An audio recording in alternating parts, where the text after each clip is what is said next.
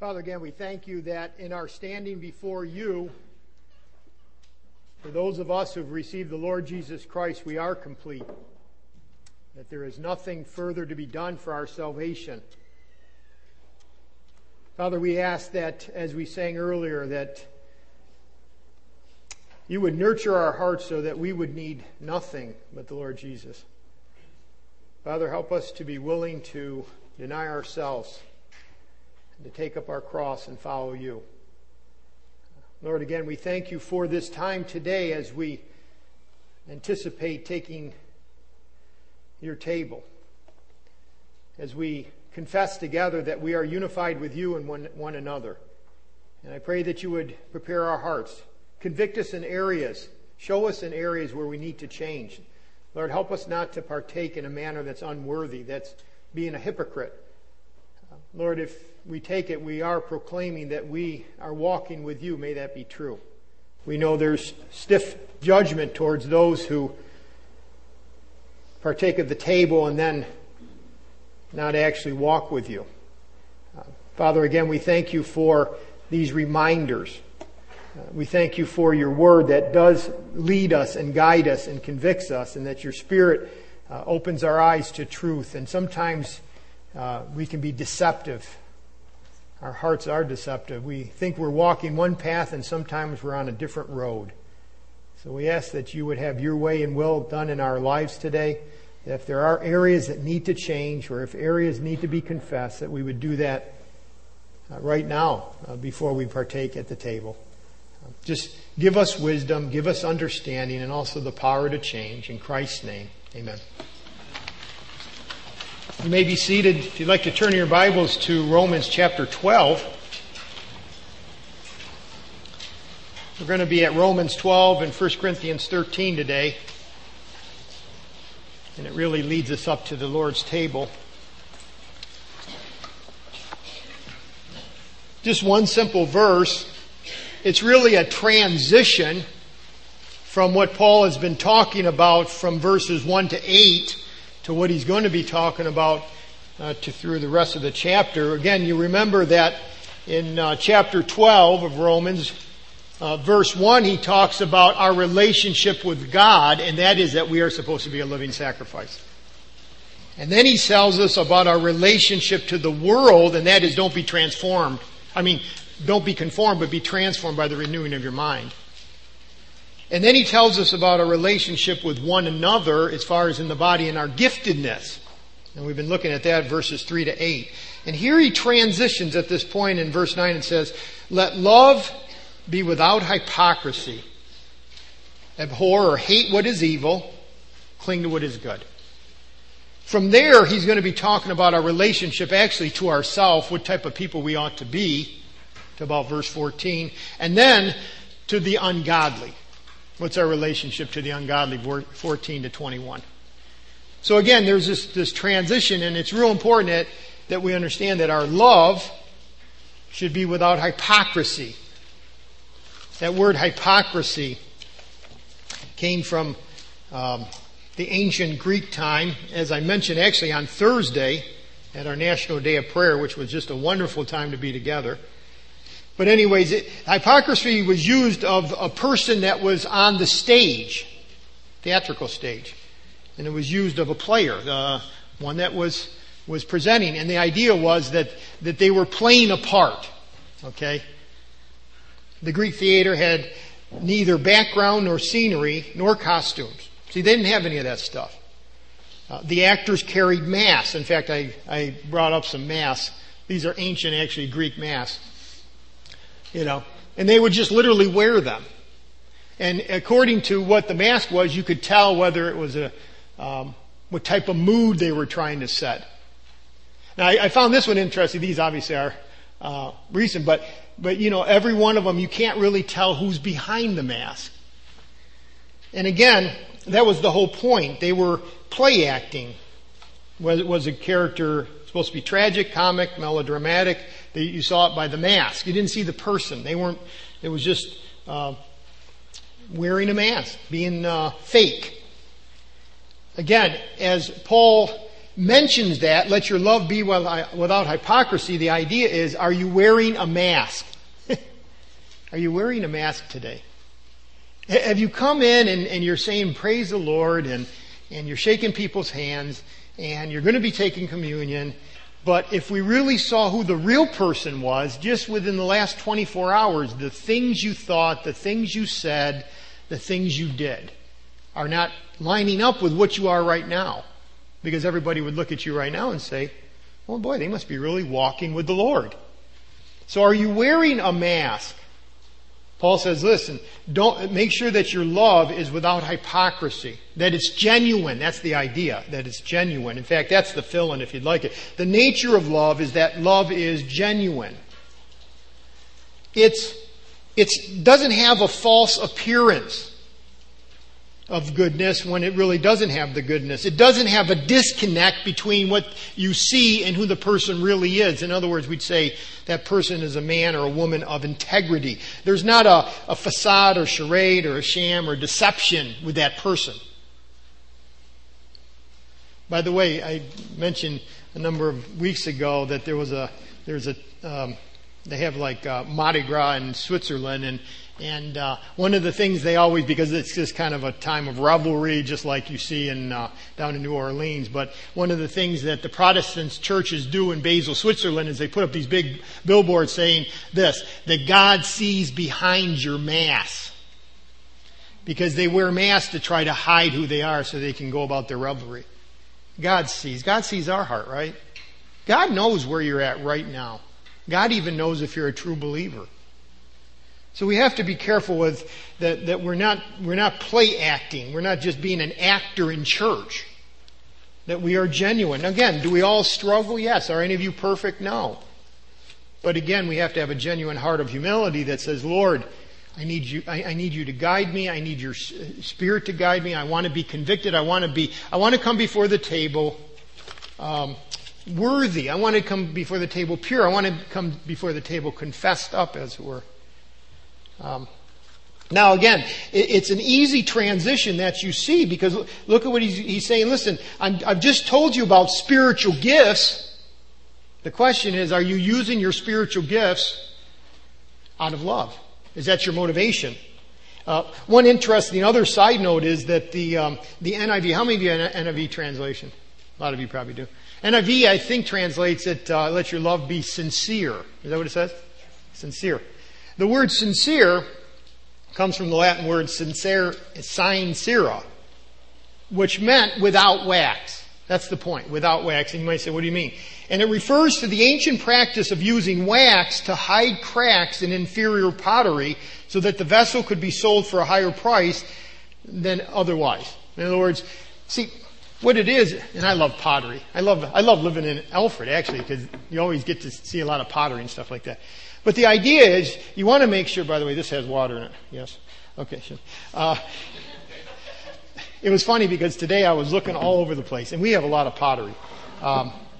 And I figured, man, there's got to be some pottery that had a crack in it. And I could not find any pottery that had any cracks. The idea was, back then they would make pottery, and obviously the main purpose was function, not aesthetics. And if there was ever a crack, they would literally rub the wax in it. Because then, if the person said, well, let me see if it's genuine, and they, poured water into it, they could tell whether or not it was going to, suit the function. And I looked over, I could not find a piece of pottery that had any cracks in it. But anyways, the idea is that you want to be able to, use the... Actually, this piece did. It was funny. I probably should put it back in. No, what was funny about this was I actually looked. I really thought this was a good piece. And I was filling up the water, talking to Aaron out there at the drinking fountain. And as I was filling this cup up, just because I was going to use it as an illustration, he said, it's dripping. I said, you're kidding me. And I said, that's right. Which kind of proved to me, when it comes to sincera, wax, it can be very deceptive. I really thought this was a whole piece, to be honest with you. And, I happen to pick the one piece probably that, has got a crack in it. But again, it'll just keep dripping. I didn't see it. I did not see it until I put the water in. here at the church. And when it comes to Christians, or Christians who say, or let's say people who say they are Christians, there can be a lot of hypocrisy there. Or a Christian who looks really good, and man, you examine his life and you think, well, there doesn't seem to be any major cracks in there. And yet, I always say this, time and truth tell the truth. Right? Time, give it enough time, the truth comes out. Right? Give it enough time, the truth comes out. And again, the word is sincere, or actually without hypocrisy. Does your life have wax in it? Are you trying to hide things? Are you trying to look genuine when in reality you're not? Are there things that you're hiding that you look good, but your nature really has hypocritical words and actions and things like that? Now again, none of us are perfect. But again, we have to be quick to repent of those things. Thankfully that the Lord Jesus Christ, He was willing to forgive. And that's why He goes on and says this, let your love be without hypocrisy. Don't let there be cracks. Don't let there be masks, things that you're hiding and you're trying to look one way. It should be this, that, Lord, I don't want to have the mask on. It's not that I'm going to just hang my dirty laundry out to everyone, but the idea is, Lord, and I want to be sensitive to quickly repent. And I even want to know that I need each other, so I might even have some accountability partners. And the idea is, Lord, I want to grow. So He says, don't let your love be without hypocrisy. Hate what is evil, cling to what is good. Now, if you go over to 1 Corinthians 13, there is the exact same type of progression. Remember in chapter 12, Paul talks about he talks about the body, and then he talks about spiritual giftedness. And then chapter 13, so he goes from chapter 12, the body ministry, giftedness, verse 27, now you are the body of Christ and members individually. God has appointed these in the church, apostles, prophets, teachers, miracles, helps, administration, all these different gifts. And then it almost seems like he veers in chapter 13, because we call that the what chapter?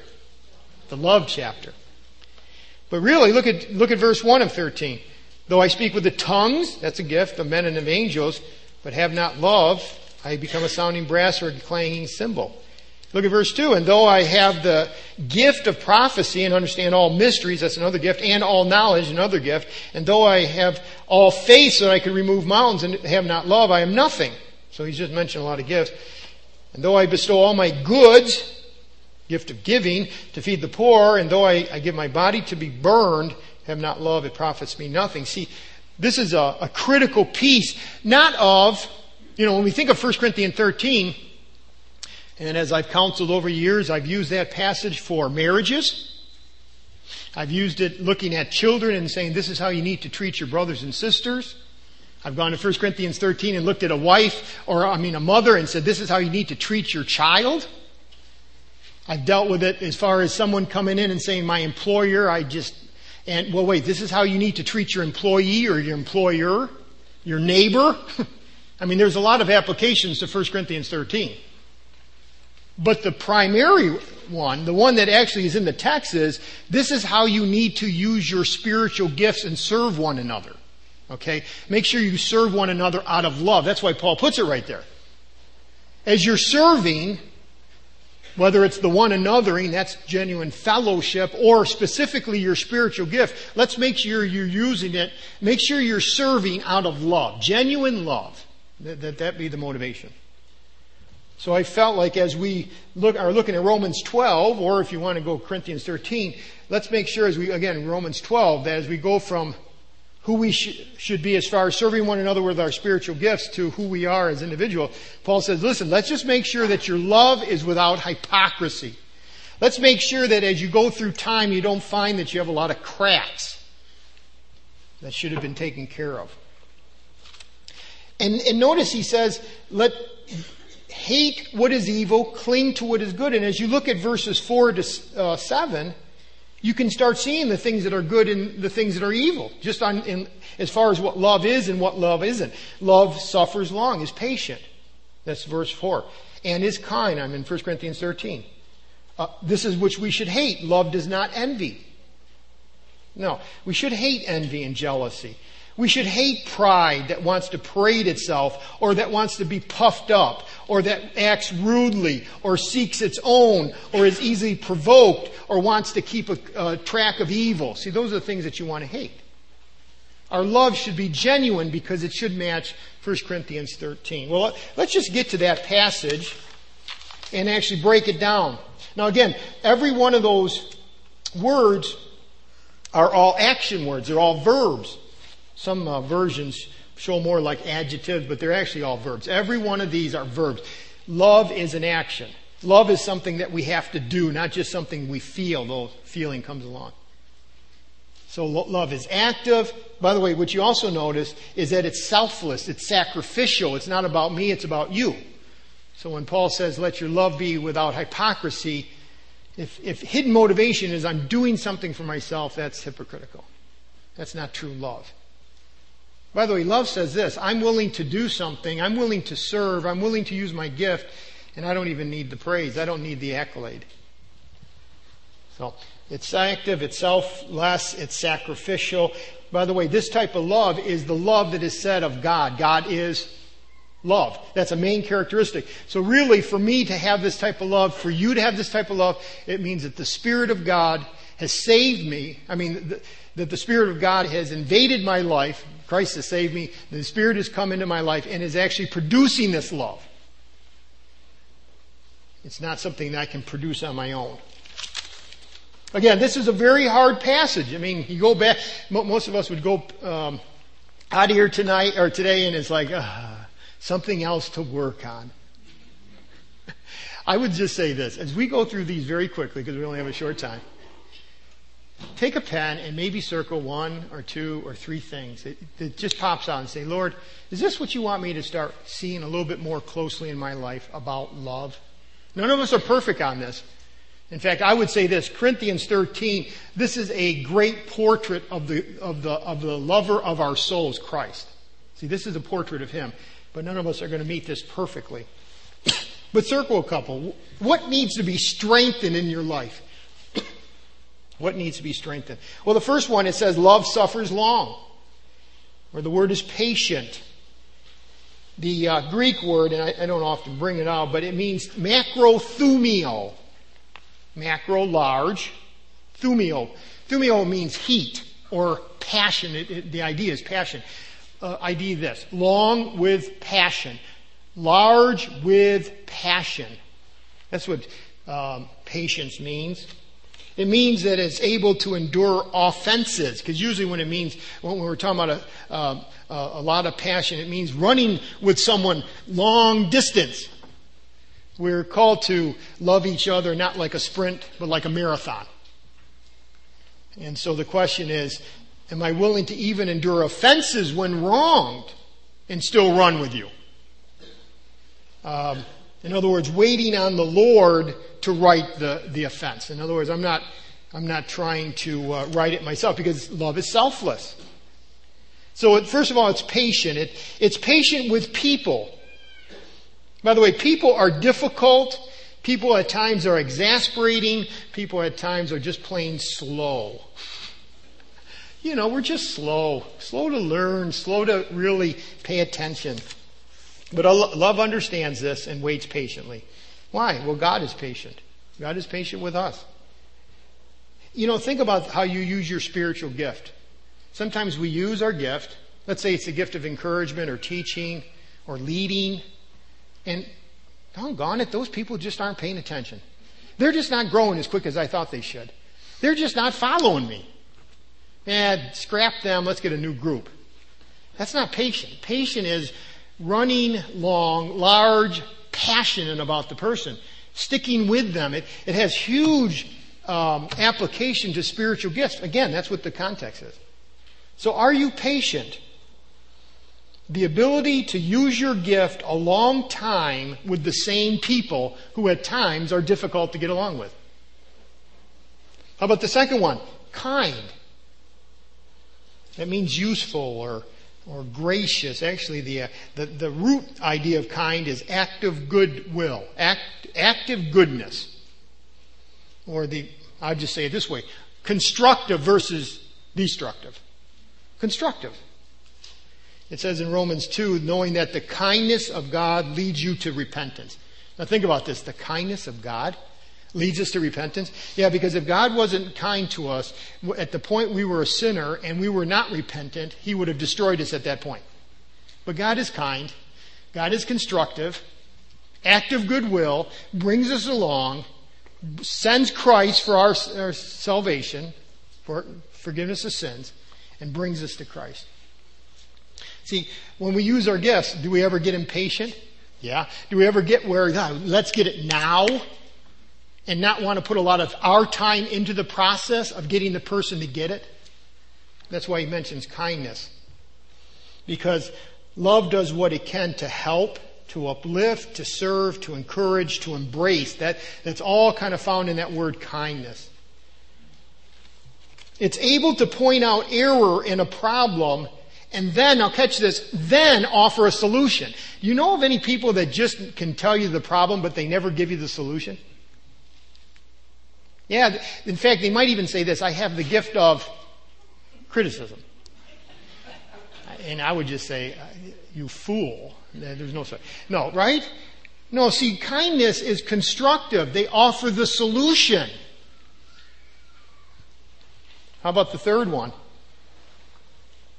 Is not jealous. Now, we just looked at 2 positive. Now we're going to look at a couple, actually about 8 or 9 negatives. Is not jealous. Is not envious. You know, envy or jealousy says this, I want what someone else has, or I wish they didn't have it. That's jealousy.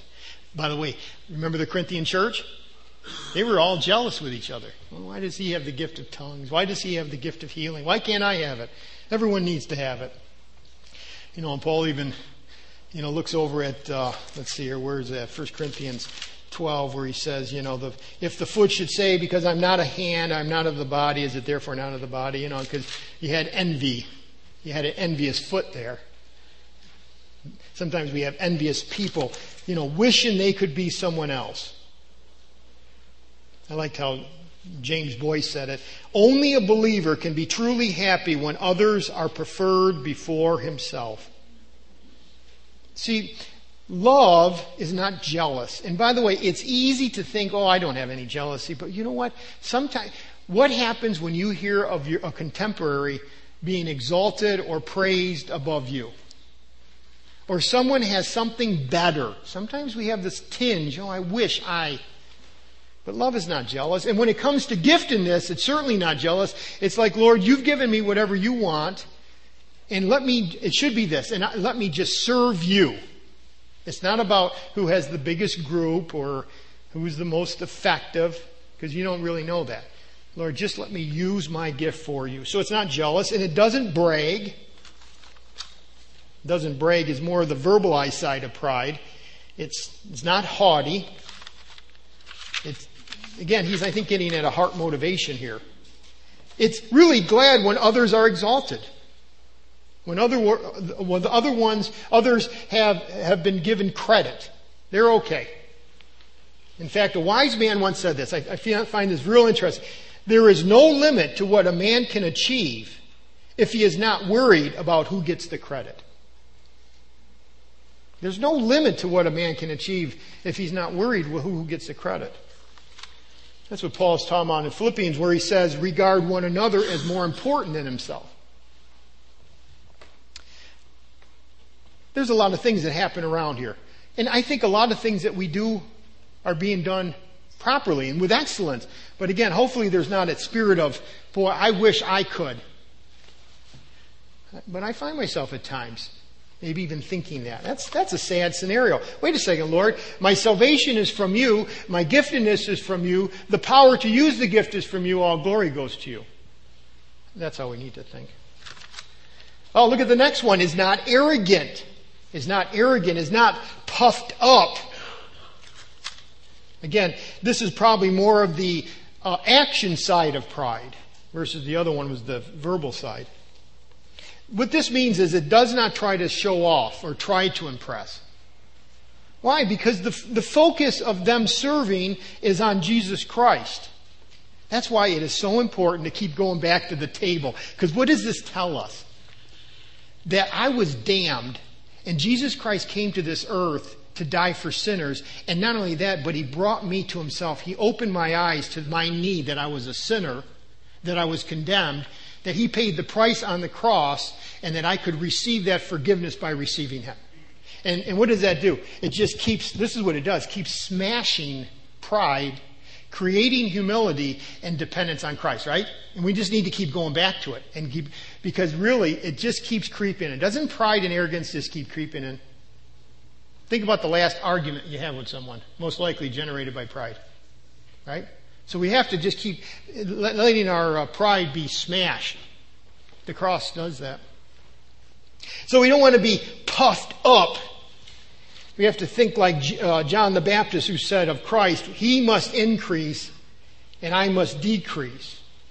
But again, you see in the Corinthian church, there was a lot of factions, a lot of puffing up. In fact, I looked up the word puffed up. It appears, let me see if I got that right, 7 times. But it appears in the Corinthian letter, of those 7 times, 6 of them. So it really points to the fact the Corinth church was a very proud church, very puffed up. In fact, I have a picture, I think a fish that was named after that. Now, this is the puffer fish. It's interesting for a couple of reasons. Well, one, that's not what it looks like. It only looks like that when it gets scared. In fact, I was watching a video of the puffer fish being pursued by an otter. And as soon as that otter got in the water of the stream, this thing, you could see it. It just started, it went from swimming to like bubbling on the top of the water. But the thing is, the otter could not even grab a hold of it. I mean, it literally couldn't get a hold of it. And the other thing is, this is the second most dangerous vertebrate known to man. Very, very toxic. If the otter had eaten it, it would have killed it. Because apparently the liver and the kidney has the poison. So if you eat the whole thing, the animal will die. But I think of this, and I think of people puffed up. And there's a few, we get puffed up. Now again, that's not what it normally looks like. But you know what? Puffed up, pride is very toxic. Toxic to other people. For us, it's toxic to ourselves. Okay? But again, we don't want to be puffed up. It's just not reality. How about the next one? Does not act unbecoming or rudely. Love. Now catch this. Love is courteous. Love thinks of others. Love waits to speak. Love listens. Love listens. It allows others, now catch this, this is how it plays out with spiritual gifts. It allows others to use their spiritual gifts so that they might grow, that they might be blessed. Sometimes people who are very, they just have a lot of gifts. Maybe natural, also spiritual. Well, yeah, one gift. But they're just very talented, but sometimes they're very rude. They almost just take control of any situation they're in. But here's the gift of exhortation, let's say, being done carefully and gently. They're just not rattling their mouth. They're listening to the person that's also speaking, that they're trying to help. Or this is a person who, though he has the gift of teaching, is willing to learn himself, is willing to listen himself, is really willing to be taught himself, not just that he has to always be the one teaching. So again, in the Corinthian church, it also played out like this. They were coming together for the love feast, the Lord's table, and also a dinner afterwards, and it says that the poor were going home hungry. That's pretty rude. Not sharing. So there's all those ways that this gift plays out in the church. Now we need to listen. We need to think of others more importantly than ourselves. How about the next? It does not seek its own, i.e. it's not selfish, but rather self-forgetting. The idea is that you're a servant. You're a servant. It doesn't have to be about me. In other words, it's not... In fact, it even goes like this when it comes to the gifts. I can be willing to serve, and maybe even serve in this area versus this area, even though over here I know I would get more praise and accolades. I'll serve over here and let somebody else take this particular opportunity. Because it's not about us, not about me, it's about Him. So it doesn't seek its own. It doesn't go after the area where I can be most noticed. It's just about how can I be most used. And look at this. And it's not easily provoked. Easily aroused to anger. Any of you angry people out there? How many of you angry people? No. But some of us are easily provoked. Not just provoked. Easily provoked. By the way, if you have a short fuse, if you're irritable, touchy, if people really cannot come and encourage and exhort you, realize that love is not like that. Love is not easily provoked. Love can sit and listen, because again, it's not rude, it can listen. In fact, love, because it is not self-seeking, wants to not only listen, but learn. But sometimes we're easily provoked. And I find this many times, that when a person is provoked, whatever makes you angry many times points directly to your idol. If there's something in your life that you hold very sacred, very close, and somebody starts to get near it, many times we will get angry. I've seen it over the years many times with this one, and a lot of times, in fact, every time it's happened with a man. When I'm talking to the person, and whether it's their giftedness or something about their life, they will say this word: "You do not respect me." Now, not only, it's either me not respecting them or someone else, but this is the point. You can see it in their mouth, you can see it in their eyes. There is anger like you have never seen before. It's all because that person was not respected in a certain area. The point is that he or she, but in most cases he, has just pointed directly to something that is an idol in his heart. I mean, he's willing to sin for that one. Because that is so close, so personal, so important to him that he's willing to get angry because somebody's not giving him what he thinks he deserves. Now, think about this. When you work with people, there is such a potential for conflict and irritation. And maybe they don't respect you, and maybe they don't value you, and therefore, I put in all that time. I prepared all that. I've been going and I've been dealing with that, and look at how they treat me. Love's not easily provoked. How about this one? Love does not take into account a wrong suffered. He's not a bookkeeper. That's the really word, the logodzomai. It means to bookkeep. It's a bookkeeping term, means that if your bank statement says that you have $2,000 or let's say $5,325 in your checking account because you just got your refund check back, that you have exactly that amount. Not a penny more, not a penny less. That amount. It's a very exact term. That's the whole point. And some of us can be very much like that. Take into account a wrong suffered. It means keeping track of offenses. Vindictive. Not generous and gracious and forgiving. There's a tendency towards resentment. Again, unless you have this aspect of love under control, in other words, unless you are a forgiving type person, your relationships, I believe, will be short-lived and fleeting because people, again, hurt. That's the whole point. That is the whole point of the body of Christ, and I've said it many times. The whole point of the body of Christ is you are placed in an imperfect group to get along, to serve well, even though other people might hurt you. See, this is what it is. Sinners serving sinners. We live in close proximity. We step on each other's toes. We don't live up to each other's standards. And in the process of growing, sometimes we say and do foolish and hurtful things. And yet we're still to use our giftedness among each other. And isn't that interesting? And we're not to keep track of. Boy, can you imagine being married to a woman or to a man who takes account of a wrong suffered after 25, 35, 45 years? Can you imagine the torture of that man or woman that has to be married to that type of person? The person who gets historical on you?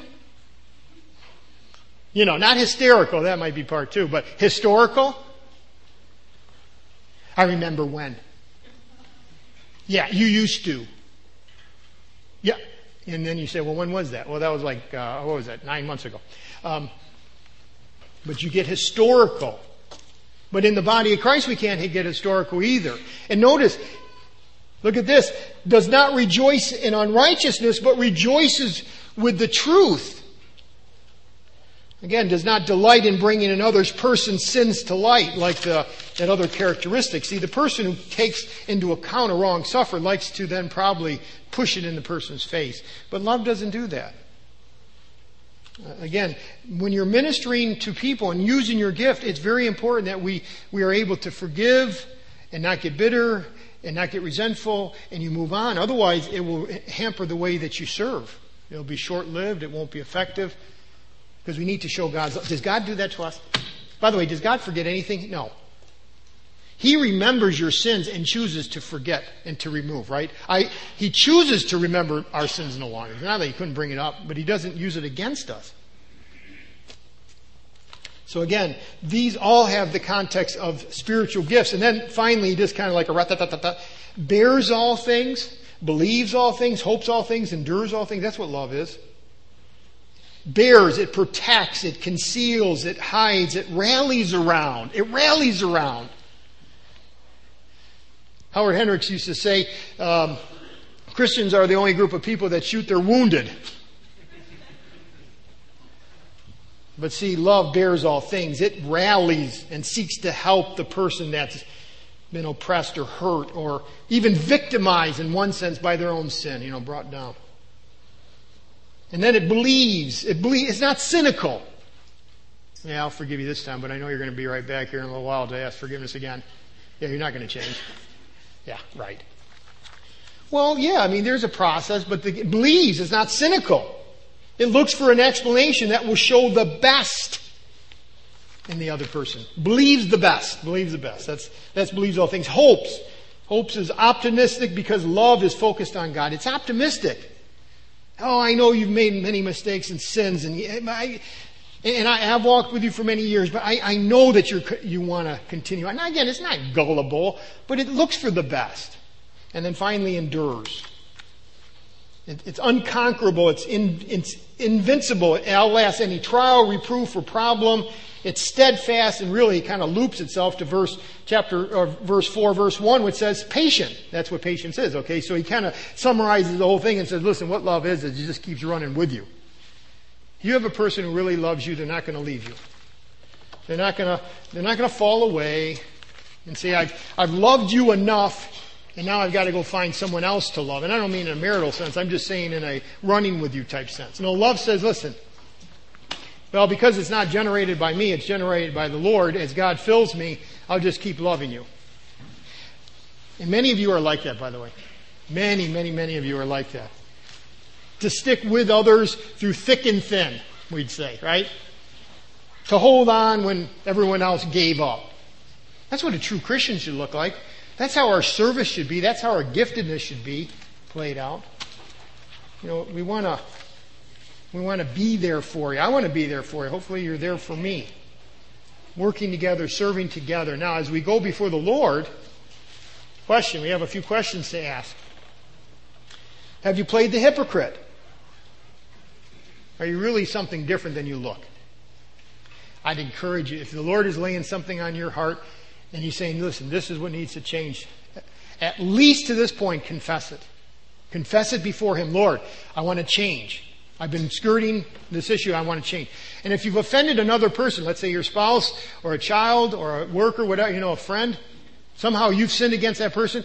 I believe this, as long as you say, Lord, after this is done, and I've already confessed to you, I'm going to make that right within this next week. I will seek that person out. So, I believe that you can still come before the Lord's table in a worthy fashion as long as you say, Lord, I've confessed it to you, and I'll make that right. I'll get that straight. So, are you a hypocrite? Hopefully not. But then as you look at love, have you been those? Now again, none of us are perfect. Maybe you've circled a couple. Lord, I need your strength in these areas. But are you looking to be patient and kind? Not jealous, not self-seeking, not puffed up. Not putting our others' offenses, constantly throwing them up in their face. In fact, if you have, you may want to go back to that person and say, I realize I've become historical. No, I want to be like God. I want to be like Christ, who once it's been forgiven, it's been forgiven. Cast into the deepest sea, as it were. Let's make sure that as we come together, we're saying, Lord, as for everything I know, I am walking with you. I am pure before you. I am one in heart with you and with each other. Because that will bless God right there. That blesses Christ to know that his people walk in love. So let's go before the Lord. Ask God to search your hearts, and ushers, if you'd come forward. Only if you really believe that the Lord is good, he is kind, he's powerful, he wants to work through us, will you really be willing to confess who you really are before him, right? Otherwise we hide. I liked how one man said of not being a hypocrite, and it's somewhat of a poem. He says this, Lord of reality, make me real, not plastic, not synthetic, pretend, phony, an actor playing out his part, a hypocrite. I don't want to keep a prayer list, but to pray, nor organize or agonize to find your will, but to obey what I already know. To argue theories of inspiration, but to submit to your word. I don't want to explain the difference between eros, philos, and agape, but to love. I don't want to sing as if I mean it. I want to mean it. I don't want to tell it like it is, but to be it, like you want it. I don't want to think another needs me, but I need him, or else I'm not complete. I don't want to tell others how to do it, but to do it. To have to be always right, but to admit when I'm wrong. I don't want to be a census taker, a professional, but a friend. I don't want to be insensitive, but to the hurts of the other people, but to comfort and encourage. Is that true? Is that really where you're at? He says this, I want to scorn the cliches of others, but to mean everything I say, including this. Do you really want to be genuine? I trust you will be. I trust you'll make right areas in your life that have been wrong. And always do this, knowing that God is loving and kind and patient and wants to see you grow as one of his children, that you would always run to him and not try to hide. Sometimes we hide our sins and weaknesses from him first, and we have to be willing to confess them. Lord, we need you. We need you, and that's why we just celebrated his death and resurrection at the Lord's table. Father, again, we thank you for these truths. Help us to be genuine, starting with you, to really speak what's on our hearts. Lord, to be willing to go to others and make things right, to serve out of love, not out of selfishness. Father, we just ask that we would truly be useful to your kingdom. In Jesus' name, amen.